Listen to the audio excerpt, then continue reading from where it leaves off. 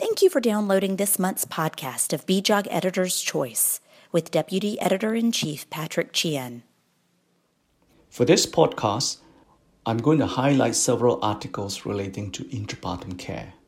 What is good quality intrapartum care? This question has not been an easy one to answer. Indeed, there is still a lack of universal agreement on a definition of normality in labor. Shakibazadeh and colleagues promote the concept of respectful maternal care, which emphasizes the autonomy of pregnant women to participate in clinical decision-making and equitable access to evidence-based maternal care. They perform a qualitative systematic review on the elements of respectful maternal care and identify 12 themes for integration into maternity and newborn care programs to improve the quality of clinical care and to enhance the experience of women undergoing childbirth. They also found that compared with women in high-income countries, women in low and middle-income countries tend to be less likely to have a personal choice and participate actively in clinical decision-making for the childbirth experience. Some of these differences could be due to cultural variation, but even in a country like the UK, having a personal choice in a place and mode of delivery might still be a postcode lottery. The review by Shakibazadeh also highlights that midwives in the UK might view the use of clinical guidelines and protocols as potentially reducing patient choice because of the pressure to comply with recommendations.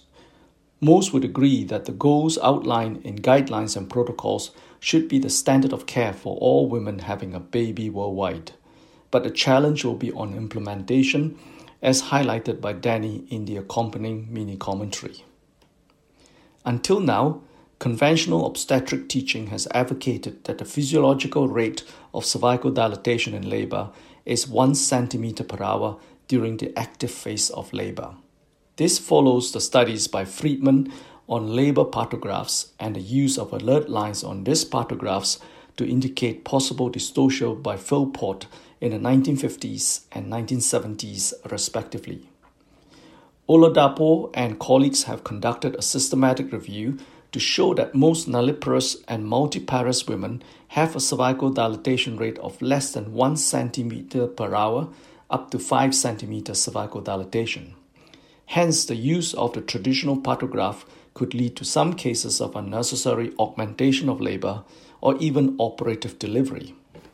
Indeed, the researchers have also shown that some women with a slower rate of cervical dilatation can still achieve a normal vaginal delivery and perinatal outcome. Zhang also highlights that there is a significant physiological variation and significant differences can be observed in the pattern of labor among women from different regions of the world. Souza and colleagues report that the use of the WHO organization partograph alert line in 13 maternity hospitals in Nigeria and Uganda does not predict severe adverse maternal or neonatal birth outcomes. This further raises concern on the validity of the partograph to manage women in labor.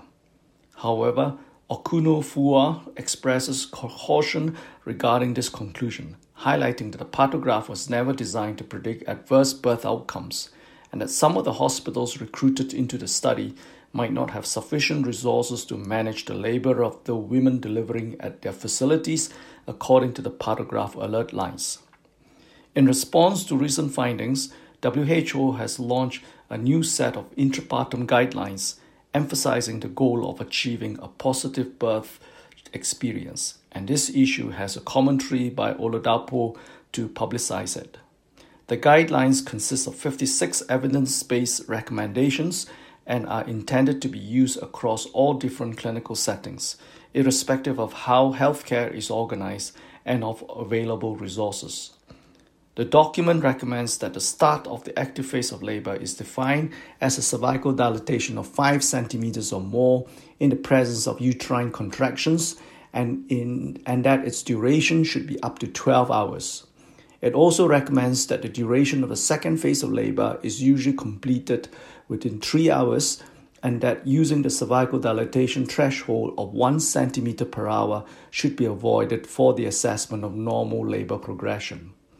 Additionally, the recommendations state that discharge from a birth facility should not be earlier than 24 hours following that delivery. Whether these recommendations can or will be incorporated into clinical practice globally remains to be seen. Thank you very much for your attention. Thank you for listening to this month's BJOG Editor's Choice. We have been reporting the best research in women's health since 1902. We are keen to hear your views. Tweet us at BJOGTweets. You can find more podcasts at www.bjog.org.